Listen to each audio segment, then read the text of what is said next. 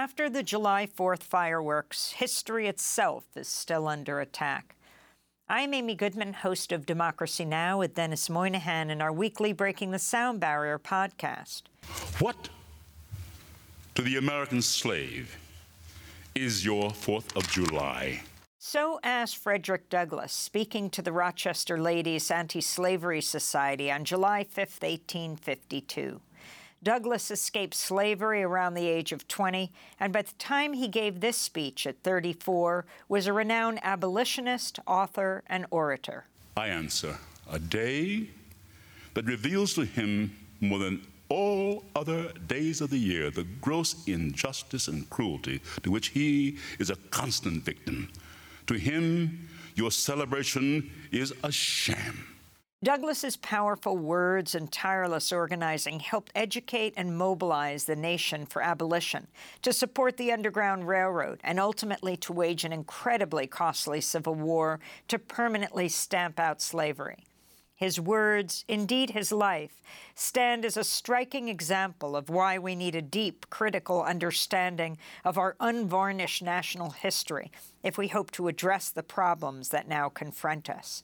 Yet a well-organized movement is spreading to obscure and obliterate much of our history, to ban books, and to compel the teaching of a sanitized rendition of our difficult and often bloody past. One of the seminal texts that focuses on ignored or suppressed U.S. history is the classic book by the late historian Howard Zinn, A People's History of the United States. Since its publication in 1980, more than 4 million copies have been printed. The book presents a sweeping account of everything from the genocide perpetrated by Christopher Columbus to the forgotten heroes in the struggles for labor rights, women's rights, and the peace movement.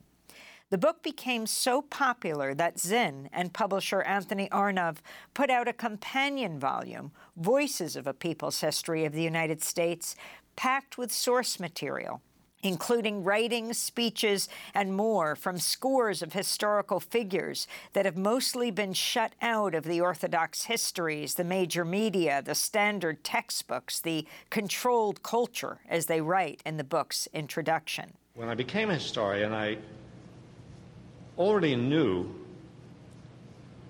that I was not going to be neutral. That's Howard Zinn explaining the book on the Democracy Now! NewsHour in 1999. Zinn and Arnove began producing live readings from Voices, with prominent actors and writers presenting these historical texts, bringing them to life. Oscar winner James Earl Jones presented Frederick Douglass's critique of the 4th of July in his well-known Basso Profundo. At a time like this, scorching irony, not convincing argument, is needed. Oh, had I the ability and could reach the nation's ear, I would today pour forth a fiery stream of biting ridicule, blasting reproach, withering sarcasm, and stern rebuke. For it is not light that is needed, but fire. It is not the gentle shower, but thunder. We need the storm, the whirlwind, the earthquake. The feeling of the nation must be quickened. The conscience of the nation must be roused. The propriety of the nation must be startled. The hypocrisy of the nation must be exposed, and the crimes against God and man must be proclaimed and denounced. Howard Zinn died in 2010, but his work continues. Anthony Arnove and Haley Pessin co-edited a new volume, Voices of a People's History of the United States in the 21st Century, Documents of Hope and Resistance. Like its predecessor, the book also covers movements, but from recent decades, including the opposition to the invasion and occupation of Iraq, to the uprising in Ferguson, Missouri for racial justice, to Occupy Wall Street, the Me Too movement, and resistance to the Trump administration. I was lucky to have A People's History of the United States as one of the textbooks that we read. That's Haley Pessin speaking on Democracy Now! I really read it voraciously in a way that no textbook had ever really grabbed my attention. That very influence on young students is the target of the fast-growing far-right organization called Moms for Liberty. Claiming to have grown to 285 chapters with 100,000 members since its founding in 2021, the group seeks to control school curriculum, banning topics its white leadership deems offensive.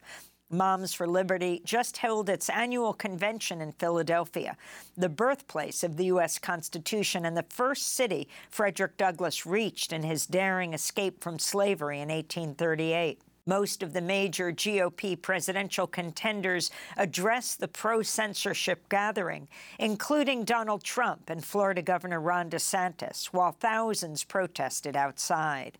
As threats to free speech and the teaching of our nation's genuine history mount, it's worth recalling the answer Benjamin Franklin gave to a member of the public who asked him in 1787 about the new Constitution he'd just helped draft, "Do we have a republic or a monarchy?" Franklin replied, "A republic, madam, if you can keep it." I'm Amy Goodman with Dennis Moynihan.